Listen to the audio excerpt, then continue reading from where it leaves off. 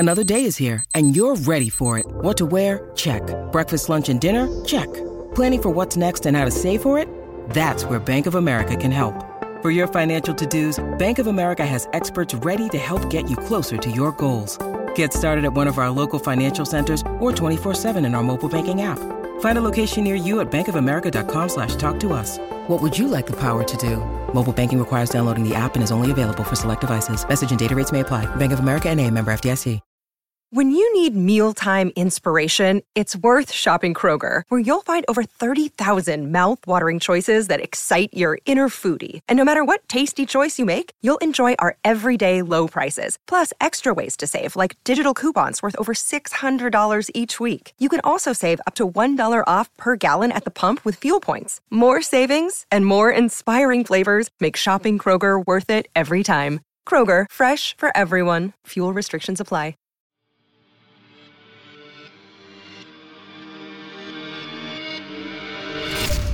Welcome, dear listener, to Fear from the Heartland. I'm your host, Paul J. McSorley. Set aside some moments now and take an adventurous ride on a journey into the psyche of some talented writers. They will dig into your being and titillate you. Oh, I love that word, titillate. While the stories may not all take place in the Heartland, I am delivering them to you from the Heartland. My intention is to strike fear and confusion into the mind, soul, and yes, the heart. This is Fear from the Heartland.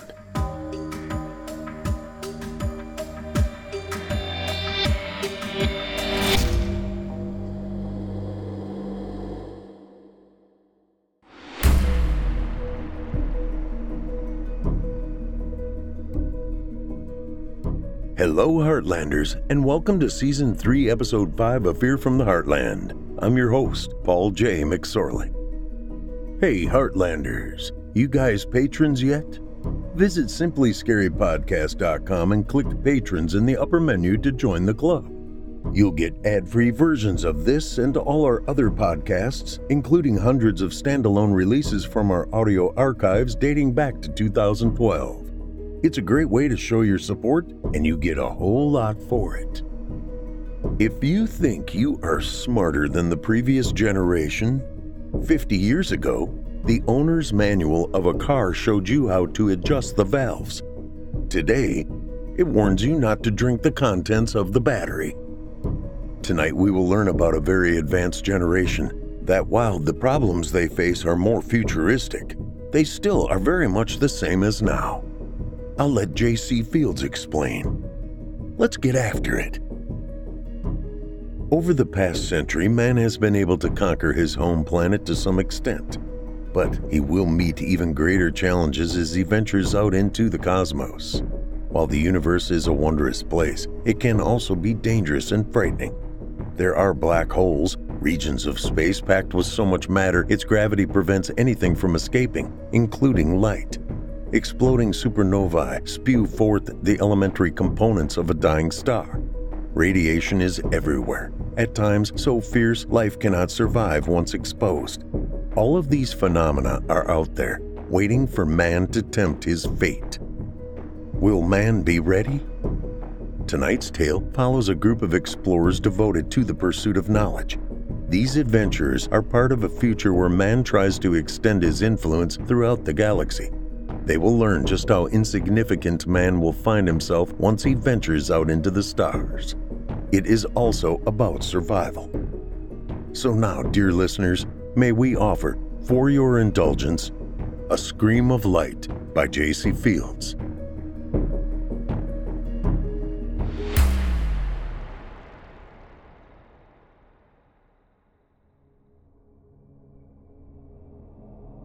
Dakota lifted his gaze from the burning embers of the campfire toward the sky.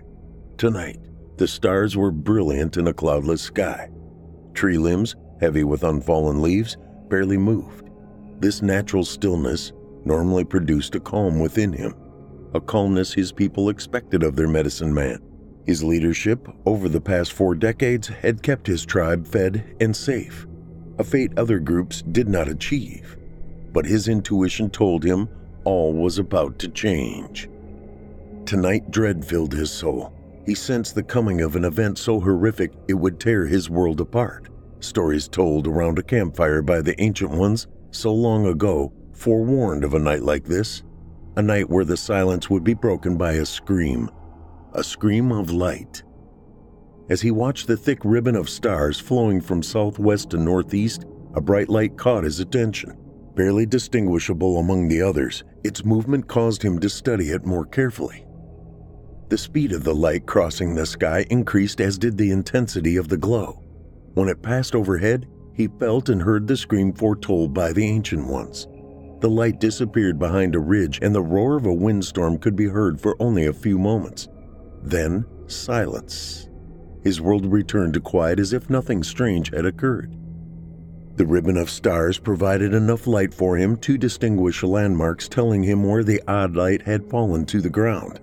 Covering his campfire with dirt until the glowing embers faded, he set out, determined to discover if his fears concerning this event were justified. His search took most of the night. When he topped a ridge half a day's walk southeast of his village, he saw an object below in a valley, an object he had never observed before, but one described to him long ago by the Ancient Ones. It resembled the egg of a bird, only thousands of times larger. 4 legs extended from the body of the egg to the ground, supporting its weight. The outside of the structure reflected the dim glow of the stars. Strange markings were evident on the sides. From his vantage point above the valley, he stood like a statue. How long he remained unmoving, he did not know. The eastern sky glowed with the coming of dawn, and yet he continued to direct his gaze on the strange object. Hours passed. The sun rose in the morning sky. Still, Dakota remained. With the sun directly overhead, the object vibrated and a hole appeared underneath. Dakota stepped behind a large tree to obscure his presence from whatever might emerge from the egg.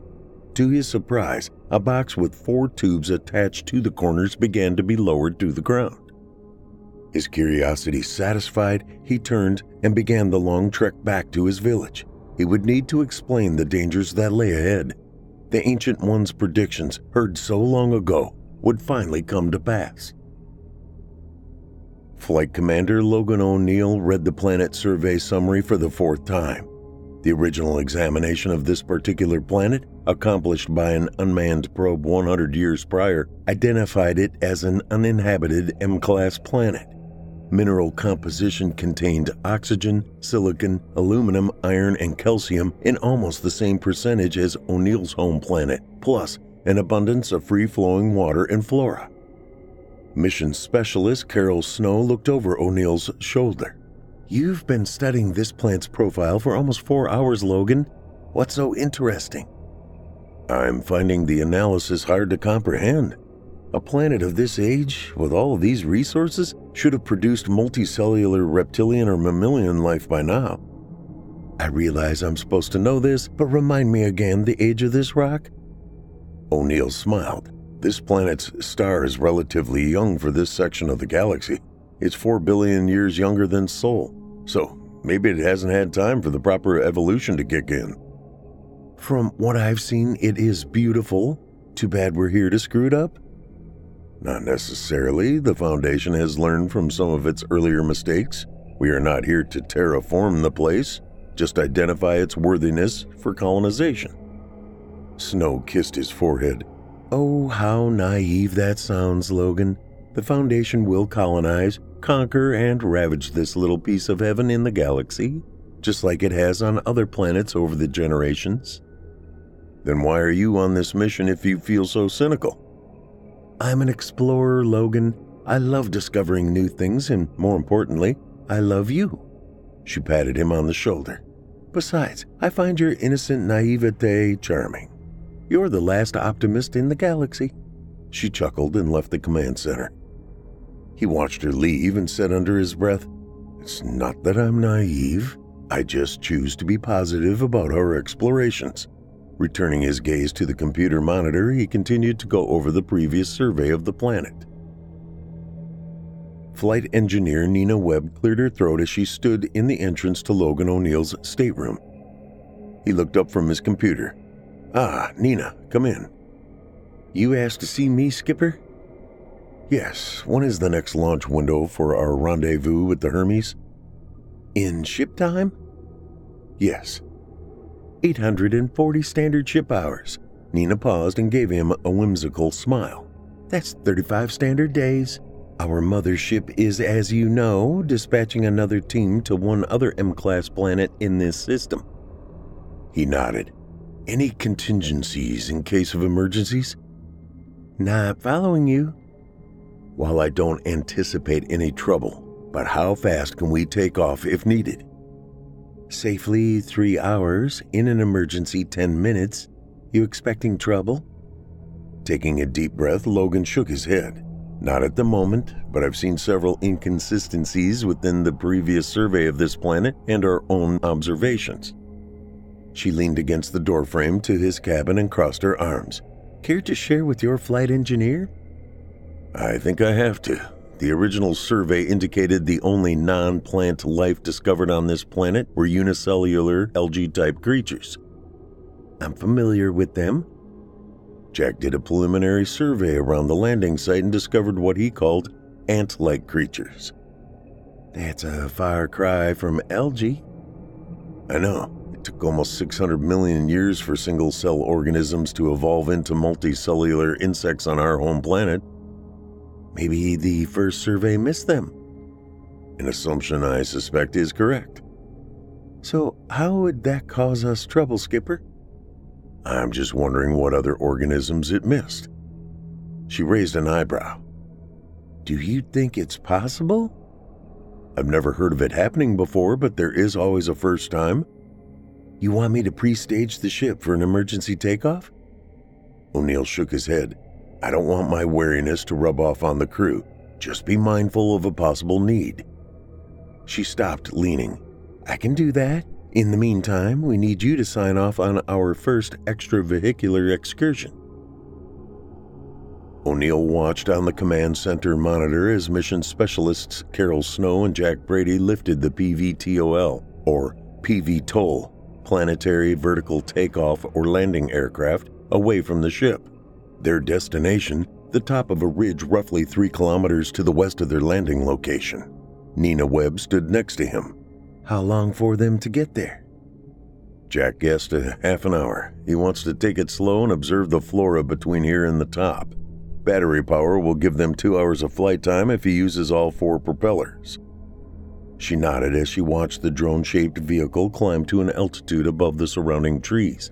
It disappeared 2 minutes later. Using the radio, O'Neill said, Jack, maintain voice contact as you climb. Roger, nothing to report this early in the flight. Don't care, sing a song if you want. They heard a chuckle from the speaker. Trust me, you'll regret asking. The disembodied voice continued. From what we can see, the trees thin out the higher we go. Do we know our elevation above sea level where the ship landed? Nina said, 1,000 meters. Got it. Lift is steady, maintaining current power usage. Good. Wait a minute, Skipper. We're coming up on a USO. What do you mean, an unidentified stationary object? I can tell you it didn't occur naturally. Then what the hell is it? I'll be damned. Jack. Dakota handed the pipe to the man on his left. Denali, a tall and handsome warrior, accepted the object and inhaled deeply. He then passed it to his left and exhaled. The smoke dissipated as it rose with the heat of the fire. The spirit warrior has spoken to me, O great medicine man. What has he told you, Denali? We are to face great obstacles. The appearance of the giant egg is an omen. Yes. He watched the pipe pass from one warrior to the next. He continued, How do we cast out the giant egg, Denali? We must do what our ancestors did, beseech the sun and stars to strike out at our invaders. With a knowing nod, Dakota asked, What do the rest of you warriors suggest? A murmur arose, and the shaman sitting directly across from Dakota raised his head, his image flickering in the light of the fire. The Ancient Ones foretold of this day, my brothers. They tell us of a previous visit by these flying eggs. 100 winters ago, one visited our world, and our ancestors isolated it until it rose again into the sky and disappeared. Denali spoke in his baritone voice. We must destroy this one. We cannot allow it to return again. The shaman closed his eyes and started chanting. Dakota listened and then spoke above the rising tempo of the warriors joining the song. Brothers. No one responded. He tried again, this time louder. Brothers. The interior of the teepee grew quiet. Brothers. Denali is correct. The last time one visited our world, it was allowed to go free. Now another has arrived. The Ancient Ones were right to warn us of this day. We must not betray the trust they have bestowed upon us. The warriors joined together in a chant as Dakota stood. He allowed them to continue for several minutes. Finally, he raised his hands. Silence ensued. Prepare yourselves for a possible long journey. I will travel to the home of the Ancient Ones and seek their guidance. When I return, we will know what to do about the egg from the sky. Skipper, it looks like the skeleton of an ancient teepee. The upright posts are tied together at the top and only tattered cloth remains attached to the poles. O'Neill closed his eyes and exhaled. Landon confirmed, Jack. Roger that. Nina placed a hand on his arm. Skipper, this can't be. He shot a quick glance at her. Why not? We've been lied to before. What makes this situation any different? This planet is not supposed to be inhabited. So we were told. Neither Nina or O'Neill spoke as they listened to Brady land the PV-TOL. They heard both Carol and him securing the aircraft from flight mode. Brady said, Carol, stay with the PV-TOL. Leave the rotors on idle and I'll check this out. Roger. Silence ensued on the speaker for several minutes. The next song came from a winded and excited Jack Brady. Skipper, this damn planet has intelligent life on it. Take a breath, Jack, and then explain. Inside the teepee poles was a charred area surrounded by a circle of rocks. Animal remains were also nearby. I would swear they belonged to a rabbit and several birds. O'Neill took this information and stared out the command center viewport. Finally, he said, collect samples of the remains and return to the ship. Roger. Paul Weaver, the ship's pilot and communication engineer, crawled up the ladder into the command modular. Hey, Skipper, we're getting a distress call from the Hermes. O'Neill fixed his attention on the man. Put it on speaker. The pilot went to a communications console and flipped a switch. A disembodied voice said, Repeat. Hermes 1, this is Hermes. We are declaring an emergency. Do you copy? O'Neill slipped on a headset with a built-in microphone. Hermes, this is O'Neill. State your emergency. Logan, this is Barbara. We just launched Hermes 2 for its descent to TRAPPIST-1D when we got hit by a massive solar EMP. The pulse knocked out 90% of our ship's computers, and we are on manual control. Only communication and life support systems are online. What about Hermes 2? They are not responding to our requests for updates. Barbara, can you reboot the computer systems? No one is sure right now. I'm being told some of the circuits are fried and need to be replaced. Do you have enough replacement parts? My chief engineer is too busy to ask at the moment. What about propulsion control? That's what they're working on. Our orbit was low so we could launch Hermes 2. We're getting ready to... She paused. Just a second, Logan. The three individuals in the Hermes 1 command center remained quiet. O'Neill thought he could hear his heart pounding in his chest. He looked at Paul, snapped his fingers, and whispered, Get on the sensors and see what you can detect. With a nod, the pilot moved to another console and started making adjustments. O'Neill turned to Nina. Check to see if the EMP affected any of our systems. TRAPPIST-1D isn't aligned with 1E right now. Sunspots are regional and electromagnetic pulses, when emitted, are normally a focused beam of high energy. We should be okay, but I'll check. Do it. The voice of the Hermes commander came back on the speaker. Oh my God, Logan. The Hermes 2 entered the atmosphere, broke apart, and the pieces are burning up in the atmosphere. O'Neill closed his eyes and shook his head. What about your situation? Any updates? Not looking good for us either. Her voice remained calm and professional. We can't stop our orbital degradation. I'm told if we don't get our propulsion back online here in the next few minutes, we're doomed. Not sure what to say, Barbara. Nothing to say, look. The hiss from the speakers told O'Neill all he needed to know. Hermes had entered the planet's atmosphere and was probably breaking up. He looked at his pilot, who turned and just shook his head. Damn. Paul said, Skipper, in the data we received, TRAPPIST-1 was classified as a stable G-type star, similar to Sol. However, readings we are getting show it's actually an M-class. It's several billion years older than Sol and entering a phase of instability. Wait a minute, Paul. That data indicated it was younger than Earth's sun. Not according to what these instrument readings are telling me. The flight commander drummed his fingers on a control panel. What the hell else is incorrect about our information on this system? Nina looked up. Whatever it might be, it just cost the lives of every crew member of the Hermes, Hermes 2, and probably us as well. We've got no way to get home. Dakota entered the cavern only he, as the medicine man, knew about. His predecessor and mentor introduced him to this sacred place over 40 winters ago. Since then, his need to travel to this location rarely occurred. Tonight, he felt a compelling need to consult with the Ancient Ones. Communicating with them required a simple but intricate process. Stripped down to his loincloth, he sat cross-legged in the center of the sanctuary's smooth floor. Before him stood a clear tube half the height of a grown male. He sat with his hands on his knees with his palms facing the ceiling.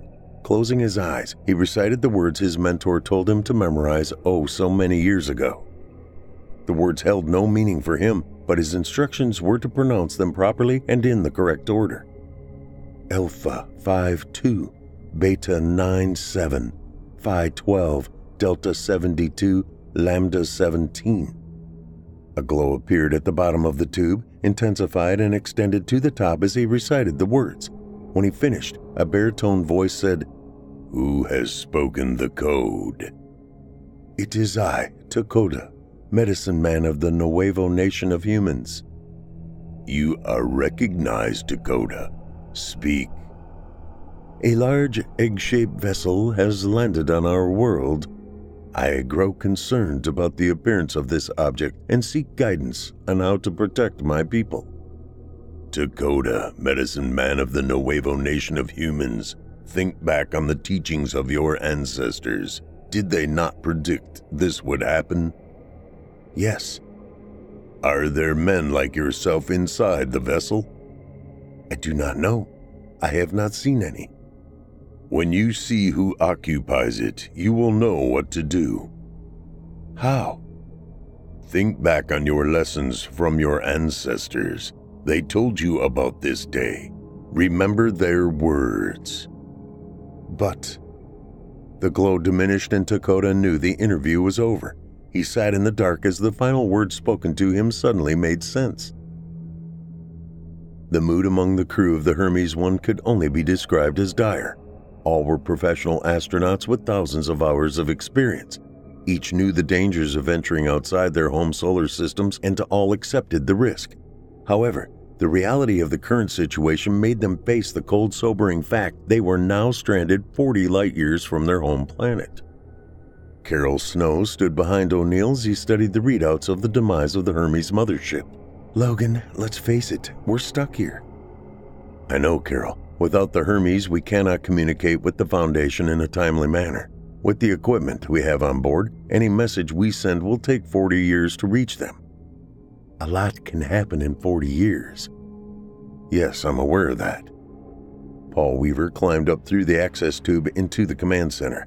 Hey, Skipper, Jack and I have jury-rigged warning pods we can place around Hermes 1. They'd give us a heads up if something alive approached the ship. Plus, who or what will get a surprise when they try to cross the boundaries? O'Neill nodded. Thanks, Paul. How much time will they give us? Depends on how far from the ship you want to place them. What's their range? In theory, a kilometer. In reality, I wouldn't put them more than half a click from the ship. Make it so. Before you go, Paul, Do we have the fuel to take off and land again? Couple of times. Why? In case we need to move our location. We'll need to be careful with our fuel use. What if the next place is worse? Good point. Okay, you and Jack go ahead and set up the early warning pods, but neither of you are to do anything solo. Always have a buddy with you on extravehicular activities. Got it, Skipper. When the pilot disappeared down the access tube, Carol turned to O'Neill. What are you not telling us about this planet, Logan?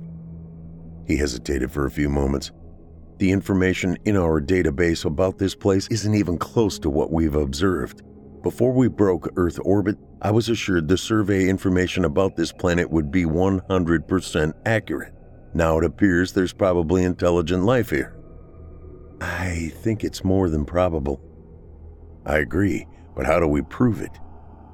Send up the high-altitude unmanned drones. If the place is inhabited, they should be able to tell us. That's a good idea, Carol. Can you work with Paul to get them in the air? She nodded. Then what? We slip into survival mode. If the place is inhabited, we need to determine if it is hostile to our presence. If we find they are, we need to find somewhere we can defend, settle in, and survive. 4 drones lifted off from a patch of ground north of Hermes 1. All were programmed to seek out nutrient-enriched soil and flowing water. Plus, they were equipped with ground-searching radar and ultra-red imaging to search for living organisms. Paul Weaver controlled the flights remotely from his console on the level below the command center. Each of the drones had a range of 100 kilometers and would spread out within their quadrant in a triangular flight pattern. The programmed path would return the drones to the Hermes 1 when their missions were completed. O'Neill asked, "Do I need to help you monitor them, Paul?" Weaver smiled and looked up at his commanding officer. "Skipper, don't worry. I know what I'm doing." With a limp smile, O'Neill placed his hand on the pilot's shoulder. "I know, Paul. I'm just anxious about the results." "Me too. If there's anything to find, they'll find it. What if we need to move to another continent?" "Do we have the fuel?" "We would have to gain orbit and then land. We've only got the fuel to do that once." "Then let's find a compatible spot close to here. How many jumps could we do?" "Max of 3. Beyond that, I can't promise a smooth landing." "Got it." O'Neill retreated to his stateroom 2 floors below. When he got there, the room was empty. After taking his uniform off, he lay on his bunk with his hands behind his head. 15 minutes later, Carol Snow entered the room and locked the door. She wore a simple smock, which she pulled off over her head. O'Neill watched her and lifted the covers as she slipped in next to him. She snuggled and asked, "Are we going to be okay, Logan?" Silence filled the room as the commanding officer drew her into an embrace. "The optimist in me says yes. The realist isn't sure yet." She buried her face against his chest, his arms encircling her. She said, "I want the optimist to be correct." "So do I." The 6 crew members gathered in the galley the next morning to listen to Renee Weaver, the mission's biologist and medical doctor, summarize the drone missions from the previous evening. "If we stay where we are now, we're basically screwed." O'Neill sipped coffee. "Why?" "The soil within 200 kilometers of our position has a high alkaline pH. So high, only certain trees, shrubs, and vines can survive. The drones found no edible vegetation within a 100-kilometer radius circle. Limestone is prominent underneath the subsoil. While we have evidence animals were here at one time, they seem to have disappeared. I don't even recommend consuming the water." O'Neill raised an eyebrow. "Surely our osmosis system will clean it?" "Preliminary analysis shows unknown single-cell organisms in abundant quantities. The process will get most of them, but it's the ones we don't get that worry me." "What about boiling the water?" "We can try, but some of the bacteria appear to be heat-resistant." "How about ultraviolet radiation?" "We're still testing and it shows promise." O'Neill did not respond as he drummed his fingers on the galley table. "So the environment where we are currently is hostile to human existence?" Renee nodded. "For our biological makeup, that's a correct assessment." Jack Brady stood to refill his coffee. That fact wasn't mentioned in the initial survey, was it, Skipper? No, it wasn't. The only fact the survey was correct on was the atmosphere. Same basic composition as Earth. 78% nitrogen, 21% oxygen, 0.9% argon, and 0.1% other gases such as carbon dioxide. The mission specialist sipped his freshly poured coffee. So, we need to find somewhere else on this rock to try to survive? Nina Webb said, unless we abandon this planet and try another one within the system. Shaking his head, O'Neill clasped his hands and placed them on the table. I don't trust any of the data from the original survey of this solar system. This planet was considered the best one suitable for colonization. You have to remember, we have 3 planets in our sun's habitable zone. One is Venus, which has a runaway greenhouse effect, and the other is the dust bowl of Mars. No, we have to stay on this planet. We have enough fuel to do 3 hops and that's it. I believe we need to be cautious and not waste any of our fuel until we figure out a good landing spot. Carol spoke for the first time during the meeting. I've been running some numbers. We have enough food on board to last 6 months. If we ration, maybe 9. We don't know what the seasons are like here. Plus, we haven't seen any living multi-cell animals larger than ants so far. The skeletal remains from the teepee were very old. She paused. I haven't seen any birds either. We need to send the drones out again to search for other life. Let's face the facts, we're going to be here a while. If we are going to survive, we need to find a place where we can start growing our own crops. Nina nodded. I'm with Carol. The planet is tilted on its axis more severely than Earth, so seasons could be a lot more diverse and severe. Since we are on the equator, somewhere else around here might be our best bet. A vibration could be felt throughout the ship, which grew in intensity with each passing second. O'Neill muttered, "Oh, what fresh hell is this?" All 6 members of the crew, without being told, hurried to their duty station. O'Neill climbed the ladder toward the command center. Dakota stood to leave the Ancient One's cavern when the ground began to shake. He rushed toward the entrance, trying to keep his balance at the same time counting. Most of the tremors lasted to a count of 60 or 90. Dust and pebbles fell from the cave's ceiling as he grew closer to the opening. His count went to over 100 as he passed through the entrance. After hearing the sound of large rocks crashing to the floor behind, he turned to see a large boulder partially block the entrance. When his counting reached 150, the tremors stopped. Dust continued to fall from the ceiling as he looked in. A low rumble from deep within the cavern caused Dakota to stand back from the entry as a cloud of dust and debris billowed out. When quiet returned to the cave, he re-entered to retrace his steps toward the home of the Ancient Ones. When he arrived, the clear tube lay shattered on the floor. Plus, one of the room's walls had collapsed, exposing sunlight and a huge open-air expanse. He stepped into the newly revealed area and marveled at what it contained. The sight of the object suddenly brought back all the words his ancestors had told him long ago. Bad news, Skipper. Jack Brady popped his head up through the opening into the command center without entering. O'Neill turned to look at the mission specialist, who also acted as the team's geologist. How bad? The scale of that quake was off the charts compared to anything we've ever measured on Earth. From what we could determine, the epicenter was thousands of miles north. So in other words, this hellhole is also unstable. Ground radar shows the crust of the planet underneath us as porous, like a sponge. So these types of earthquakes could be common and happen on a regular basis. Aren't we lucky? Paul and I think it's imperative we find a more stable locale. There's a strong possibility a sinkhole could open under us at any moment. That bad? Brady nodded. Yeah, that bad.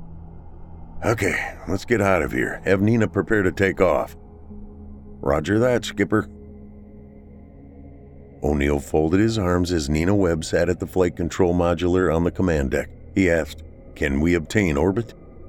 Yes, but we would only have enough fuel to land and that would be it. Where we set down will be our home for at least 40 years, probably longer. My guess would be longer. Mine too. She looked up at him. Jack is concerned about the data we have on this planet. I don't trust it either. What happens if this is the most stable region on the planet? The thought has crossed my mind. Like we've discussed, we have enough fuel to do 3 medium-length hops or make orbit once. I know, when we first got here, I argued with the mission commander about letting us orbit for a day or so to get a feel for the place. She told me to trust the surveys and do my job. Guess you won't get a chance to tell her she was wrong. No. He scratched the stubble of his week-old beard. Keep preparing the ship for takeoff. I'm calling a meeting with the others. 15 minutes later, the remaining 5 members of Hermes 1's crew gathered in the galley. O'Neill started the meeting. I've had a short conversation with Nina. She says we have enough fuel to make orbit and then land again, hopefully in a more stable environment. The original survey of this planet indicated where we are today is the best suited to start colonization. He looked at all 5 individuals. As we have discovered, the survey was total BS. Nods from the others. Okay, we have a decision to make. Make orbit and take our time surveying the planet and pick a new spot. Once we do, that's it. We have to make it our home for the foreseeable future. Carol asked, Or? We make up to 3 medium-length hops to various spots and see if they are more stable. Renee Weaver raised her hand. How far is a medium hop? Good question. Nina told me less than 1,000 kilometers. What if we make shorter hops? Can we make more? Shaking his head, O'Neill said, Doesn't work that way. Most of the fuel is used on takeoff and landing. We have enough for 3 and only 3. Renee and Paul looked at each other. He nodded, and she said, Paul and I vote to make orbit. O'Neill looked at Jack. What do you, Nina, say? Orbit. Carol put her arm around O'Neill's waist. What do you think? It's up to you. Orbit. Then it's unanimous. We make orbit and see what's going on with this rock. The egg-shaped vessel emitted fire as it rose toward the heavens. Dakota felt a sense of satisfaction. His plan to force the object to leave would remain that, only a plan. Since it included the possible deaths of whoever traveled within the egg, he felt a sense of relief. He did not want to instruct the warriors of his tribe to take a life. Killing was never a good answer, but in self-defense of his people, he would not hesitate to make the decision. He watched it until the object disappeared into a cloudless sky. The rainy season would start soon, and it was time for everyone in his tribe to start planting. The shimmering radiances, known to him as devil lights, lit the sky as the sun set low on the western horizon. The increasing frequency of their appearance concerned him, along with the growing intensity of the earthquakes and the scarcity of game for his warriors to hunt. Maybe it was time to move his tribe, although where to remained a mystery. Hermes 1 circled the planet TRAPPIST-1e in a polar orbit for a week. While the ship circled the globe every 90 minutes, its rotation underneath them exposed a new part of the surface each time around. This allowed the crew to search the entirety of the planet for a suitable landing zone. At the end of the week, having measured and surveyed the entire planet numerous times, a dejected crew gathered in the galley for yet another briefing. Well, now we know. Jack Brady summarized the findings.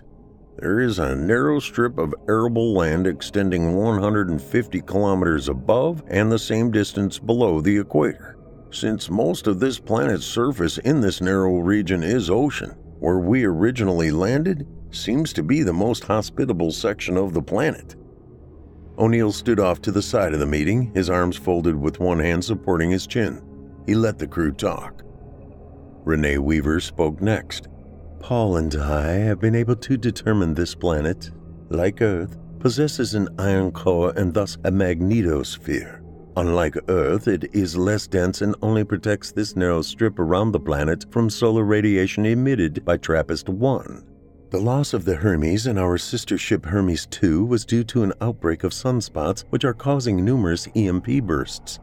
We believe this particular star is entering a new stage of solar instability, and at some point in the near future, the radiation emitted by the star could overcome the weak magnetic field generated by the planet's less dense iron core. When that happens, whatever life is left will be wiped out. O'Neill spoke for the first time. So even if we find a place where we can grow crops and build shelter, it will all be for naught." "Unfortunately, Skipper, that is correct." "How long?" Paul answered. "Year, 2, maybe never. As we know, the data from the early exploration of this planetary system was completely wrong. We don't know the planet's history. The current situation may have been the norm for centuries. We just don't know." The commander pressed his lips together. "Is this the only habitable planet in the system?" He looked at Nina Webb. "No, TRAPPIST-1D is similar, but we don't have the fuel available to break orbit, circle it, and safely re-enter the atmosphere." "Puts us in a no-win situation, doesn't it?" Everyone nodded. "Well then, let's go around a few more times and identify a better spot for us to target as a landing zone." The point of light grew brighter by the moment as it streaked across the sky. Denali, chief warrior of the Nuevo Nation, followed its trek. His band of men stood behind him. Some watched in awe, others feared it as a bad omen. When the light vanished behind a mountain east of where they hunted, he stood silently memorizing the location. Speaking to no one in particular, he said, "The egg-shaped object has returned." The shimmering and swirling lights, having grown more intense during the egg-shaped vessel's absence, momentarily dimmed as the object streaked overhead in the sky. "I must return to the village and tell Dakota what I have witnessed." Turning to his band of men, he made a whooping sound and set off toward their village at a steady pace. His warriors followed. Denali sat on the ground in Dakota's teepee. A fire burned in the center with the smoke climbing toward the opening at the top. The older man asked, "You bring word of the egg-shaped object?" "Yes, it has returned." "Where?" "Over the eastern mountains." "Can you lead a group of warriors to it?" "Yes." Remaining quiet for a few moments, he noticed Denali did not prepare to leave. Instead, he displayed a frown on his handsome face. Dakota continued, "You have concerns, my brother?" Denali nodded. "Speak." "When the object flew overhead, the shimmering lights faded and then stopped. Once the light disappeared behind the mountain, only then did the swirling colors return to the sky." Dakota's brow furrowed. "And you saw this with your own eyes?" "Yes. Ask my warriors. Many called it a bad omen." "The shimmering lights are growing in both brightness and intensity. Our ancestors do not foretell of this happening." "Is the appearance of the egg causing the shimmering lights, Dakota?" "Only the ancient ones can answer that question, Denali. Unfortunately, they have been silenced by the shaking earth." "What do you ask of me?" "Follow me with your warriors. We will find the egg-shaped vessel." "And when we do?" "The very existence of our people depends on our success. It must be destroyed." "As you wish." The warrior bowed. "When do we leave?" During the final moments of the Hermes 1 descent, one of the 5 thruster engines on the vehicle failed. This caused the ship to tilt and land harder than engineering specs designed it to do. The landing leg on the port side of the vehicle collapsed and caused the ship to topple onto its side. Computerized controls saved the crew from a catastrophic event by immediately taking control. However, the ship would, at some point, need to be abandoned for safety reasons. 5 of the crew survived the landing without a scratch. Unfortunately, Renee Weaver suffered a broken leg and was immobilized. She supervised the setting of her leg and the inflation of a temporary cast, which would have to be utilized until she healed. Solar panels were deployed to power the generator used to inflate the team's extravehicular inflatable habitat. With the crew's biologist supported by crutches and all stores and equipment secured, O'Neill surveyed the landing zone. Carol Snow stood next to him. He said, "Well, it could have been worse." She chuckled. "I don't see how." "Think about it for a second. We could have missed the landing zone and been on top of the mountain over there. When the ship toppled, we'd still be rolling down the side." Taking a deep breath, she hugged his arm. "I see what you mean. Lucky us." "Yes, in 40 years when our SOS sent from orbit is finally received on Earth, they will assume we are all dead. I am sure cost-cutting measures will be enacted and a rescue mission won't even be discussed. So, this is it? Yeah, this is it. Jack Brady cleared his throat. Sorry to intrude on you two, but we have another problem. Rolling his eyes, O'Neill took a breath. You're just full of good news lately, Jack. Sorry, Skipper, but I found something about a half click from here you need to see. O'Neill noticed a sidearm on the mission specialist's hip. Why the gun? I found human tracks. Bending over, O'Neill examined the imprint in the soil. Damn, it sure looks like a human foot. There are more prints 10 meters to the east. How many? I guess a party of maybe 4. That is, if they walk like we do and don't have 4 feet. Brady smiled when he said it. Okay, let's get the early warning perimeter set up and make sure the PV toll still works. Looks like we need to be proactive. PV toll is fine. The only damage we really suffered was to the ship itself. What about the laser rifles? Is everyone trained? Yes. Then issue them. I don't want to be surprised by an angry group of life forms who more than likely will not understand anything we say. Brady smiled. You know, Skipper, if you speak English slow enough, everyone understands it. Shaking his head, O'Neill said, You've been watching way too many 20th century videos, Jack. Chuckling, the mission specialist hurried away to tend to his task, leaving O'Neill and Carol near the footprints. She looked down at them. Why does a life form on a planet 40 light years from Earth have a foot that looks identical to ours? I don't know, Carol. Maybe we should ask Renee. Renee Weaver examined the image of the footprint. Damn, looks identical, doesn't it? O'Neill let the question go unanswered. You know, Skipper, there was a theory floating around about a century ago which suggested our galaxy might have been seeded by an ancient spacefaring race of humanoids. What kind of seeds? DNA, actually. You think this proves the theory? I didn't say that, I just mentioned it. Until we see one of these individuals, I'm not speculating what they may look like. This damn planet was supposed to be uninhabited. She looked up at the flight commander. You keep saying that. Obviously, it is. Yes, but we haven't seen evidence of any large mammals or reptiles. Evolution doesn't work that way, Renee. Then there has to be another explanation. He folded his arms. I'm listening. Speculation. If that's what you've got, talk to me. 140 years ago, the Chinese were rumored to have launched an experimental faster-than-light spaceship from the dark side of the moon. They kept it a secret, and few details were known. I personally don't buy the story, but there were some who did.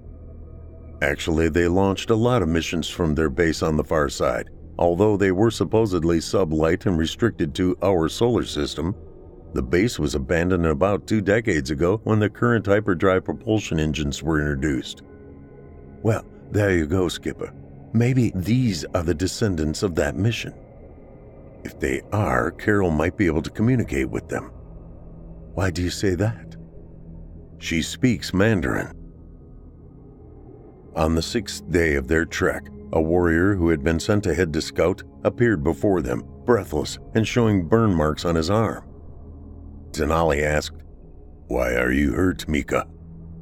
A great lightning bolt struck me. There were no clouds in the sky. The head warrior started to say something, but Dakota placed his hand on the tall man's arm. Did this bolt come from the sky or the earth, Mika? The man stared at the medicine man, his eyes wide. From the ground. Dakota nodded. Can you take us to this place? Turning, the still out-of-breath man pointed. At the top of that highland, about a half a day's walk. The medicine man remained quiet for a long time. Finally, he said, We are close, Denali. He looked up at the rise of land before him. I have been to this place before. At the top of that rise is an expansive plateau. We will find answers to our questions there. Paul Weaver hovered the PV-TOL at an altitude of 100 meters while Jack Brady scanned the land below for intruders. His methodical scans of the terrain with the binoculars suddenly stopped. Weaver noticed him concentrating on one specific area. "Do you see something, Jack?" "Movement halfway down the slope." "Want me to get closer?" "Yeah, take us down 50 meters. The hovering vehicle grew closer to the ground when Brady suddenly motioned for Weaver to take it back up. "What is it?" 14 men, dark-skinned, who look like they come from an island in the South Pacific." "Are they armed?" "Bows and arrows are all I saw." "How far from the security perimeter?" "Maybe half a click." "Did they see us?" "Yeah, one of them pointed directly at the PV-TOL." "Time to tell the skipper. I'm heading back." Brady only nodded as he kept his concentration on the advancing men. Dakota pointed at the strange object floating over the plateau. "We have been discovered." Denali turned in the direction the medicine man indicated. A sense of fear nibbled at the base of his brain when he heard gasps from some of the men behind him. One cried out, "The Great Spirit will protect us, won't it?" "Yes, my brothers. We also have our medicine man with us. He too will protect us." Dakota kept his concentration on the object as it flew north, away from where he stood. He turned to Denali. "I am not sure the Great Spirit can protect us against men powerful enough to fly." Denali stared at his older companion. "I saw no men, just a large machine." The front part of the object was transparent. I saw 2 men, similar in appearance to us. He stood still and continued to gaze at the top of the plateau. "Denali, make sure your warriors have fresh water and something to eat. I will explore and try to determine who these men are." "No, Dakota. I will go instead." With a smile, the older man shook his head. "It will be all right. Protect your men. I must know more about this flying machine before I place any of you in harm's way." After climbing to the top of the rise, Dakota noticed a shiny pole with a green light blinking on the top. He stopped several meters away and studied it. Picking up a rock, he tossed it toward the pole. With a crackling sound, the rock stopped even with the pole and fell to the ground. That's what caused Mika's burn. He looked further and saw another pole. Staying outside what he considered an invisible fence, Dakota started walking again toward what he knew lay beyond. The events of the past few days caused him to remember a warning heard from the Ancient Ones many years ago. They foretold that their ancestors would find them one day. O'Neill watched the older man approach the outside of the security fence. He walked with his hands at his side, his left hand using a large walking stick. His clothing appeared to be made of a woven material and draped over his slender frame. His hair was long on the sides and pulled into a ponytail in the back. His facial features reminded the flight commander of someone from the Pacific Rim on Earth. He stopped and raised his right hand. He spoke, but O'Neill did not understand. Carol said, "I think he said he is not a threat." "Mandarin?" "A mangled version of it." So the rumor may be true. This could be what's left of the Chinese experimental spaceship. Can you ask him his name? "I'll try, but I might be asking for a soup recipe." She said something and waited for the man's response. "Dakota."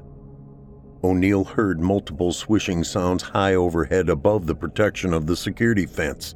He reacted by protecting Carol with his body and looking back toward his crew. He noticed their weapons pointed toward his right and firing just as arrows struck their targets. Jack Brady and Paul Weaver stiffened as arrows embedded in their chests. Both men grimaced but remained standing. They trained their weapons on targets to O'Neill's right and continued to fire. Nina Webb collapsed with an arrow through her upper torso. O'Neill withdrew his weapon as he looked in the direction of his team's fire. At least 12 warriors, similar in appearance to Dakota, collapsed, all suffering from massive damage from the weapons burning huge holes in their torsos. Moving his handgun toward the old man, he saw horror in his expression as he watched his warriors collapse and die from the laser fire. A tall man, his right arm missing, started running toward O'Neill screaming. He ran into the security barrier and burst into flames. The carnage subsided and the flight commander aimed his weapon at the old man just outside the electronic fence. The only survivor now displayed a mask of grief. O'Neill said to Carol, "Ask him why they attacked." She spoke and saw the old man return his gaze toward them. He emitted sounds. The length of time between his words and Carol's translation seemed like an eternity. "They were following my orders. Forgive me. I only now understand who you are." O'Neill turned to check on his crew. Jack and Paul were now prone on the ground. He felt the carotid artery of each and then closed his eyes when he felt Nina's. "They're all dead." He pointed his handgun at the old man again. "Ask him why I should not kill him where he stands." Carol mumbled a few words and the old man nodded. He spoke and Carol translated. "You have every right to do so, but I can show you to a ship that will take you home." 4 months later. The ancient ship, found in a hangar carved out of rock on a mountain, took a month for O'Neill and Carol to prepare for takeoff. Now, after 12 weeks of acceleration, it approached what many physicists claimed was an unbreakable wall. Carol looked up from the flight controls of the Chinese spaceship and said to O'Neill, "It appears we will reach the speed of light and then accelerate beyond, once we're through the barrier." That is what the AI program Dakota called the Ancient One explained. He turned to Renee Weaver. "How long will it take to get back to Earth once we cross the barrier?" "The passage of time will slow for us as we reach and exceed the speed of light. Once we cross the light speed barrier, it will seem more like 3 or 4 months from our perspective. On Earth, time will pass normally. I'm guessing we will get home a few years before our SOS message reaches them." O'Neill took a deep breath. "I'm sorry Paul is not with us." "Yes, so am I." Carol said, "Dakota told me he knew the planet was dying. The Ancient Ones told him his ancestors would someday find his tribe, reveal the truth, and take them home. Apparently, he was also told about this ship, but didn't know its location until a recent earthquake. I'm glad we were able to rescue the remaining survivors of his tribe." She turned to her husband. "Why did Dakota remain behind?" "I don't know. You were the last one to speak to him." "What he said didn't make sense." "What was it?" "All of life is dreamwalking. All of death is going home." O'Neill nodded. "It's an ancient Chinese proverb, one I heard numerous times before we left on Hermes. His mission was over. He saved his people. Now, he could rest."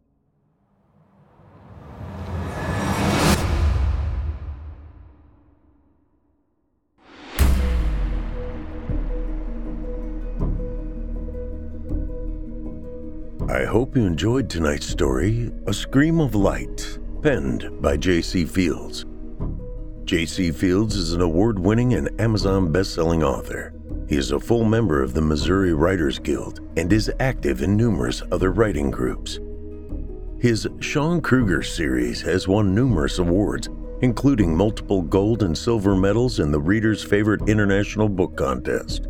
The Imposter's Trail was awarded Best Mystery Thriller at the 2017 Ozark Indie Book Fest.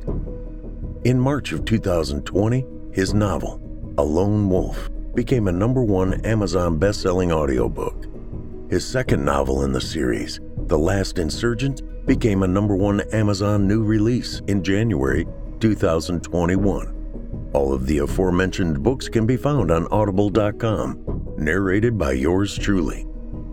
If you'd like to learn more about J.C. Fields, you can reach out to him at jcfieldsbooks.com.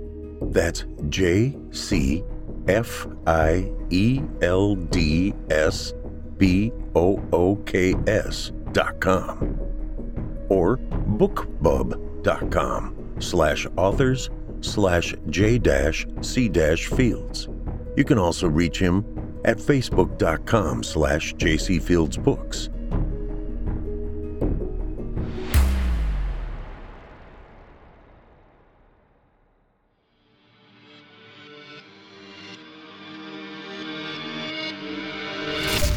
If you enjoyed tonight's story hosted by yours truly, Paul J. McSorley, you can search my name on Chilling Tales for Dark Nights on YouTube for additional previous stories. If you'd like to hear more lengthy tales, be sure to take a look at my audiobooks.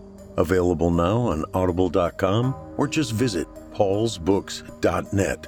That's PAULSBOOKS.net. You can also find me personally on Facebook and Twitter. And with that, listeners, our weekly journey into the psyche has just about come to a close. But before we go, I'd like to take a moment to thank you for joining us for tonight's episode and remind you to take a moment to stop by our iTunes page and leave Chilling Tales for Dark Nights a 5-star review and a kind word. And follow us on Facebook, Twitter, and Instagram if you haven't already.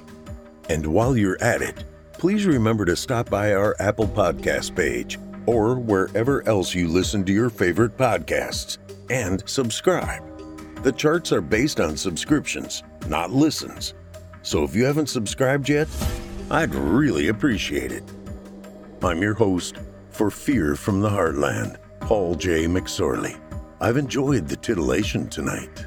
Ooh, there's that word again. Thank you for joining me. Hope to see you again next week at Fear from the Heartland.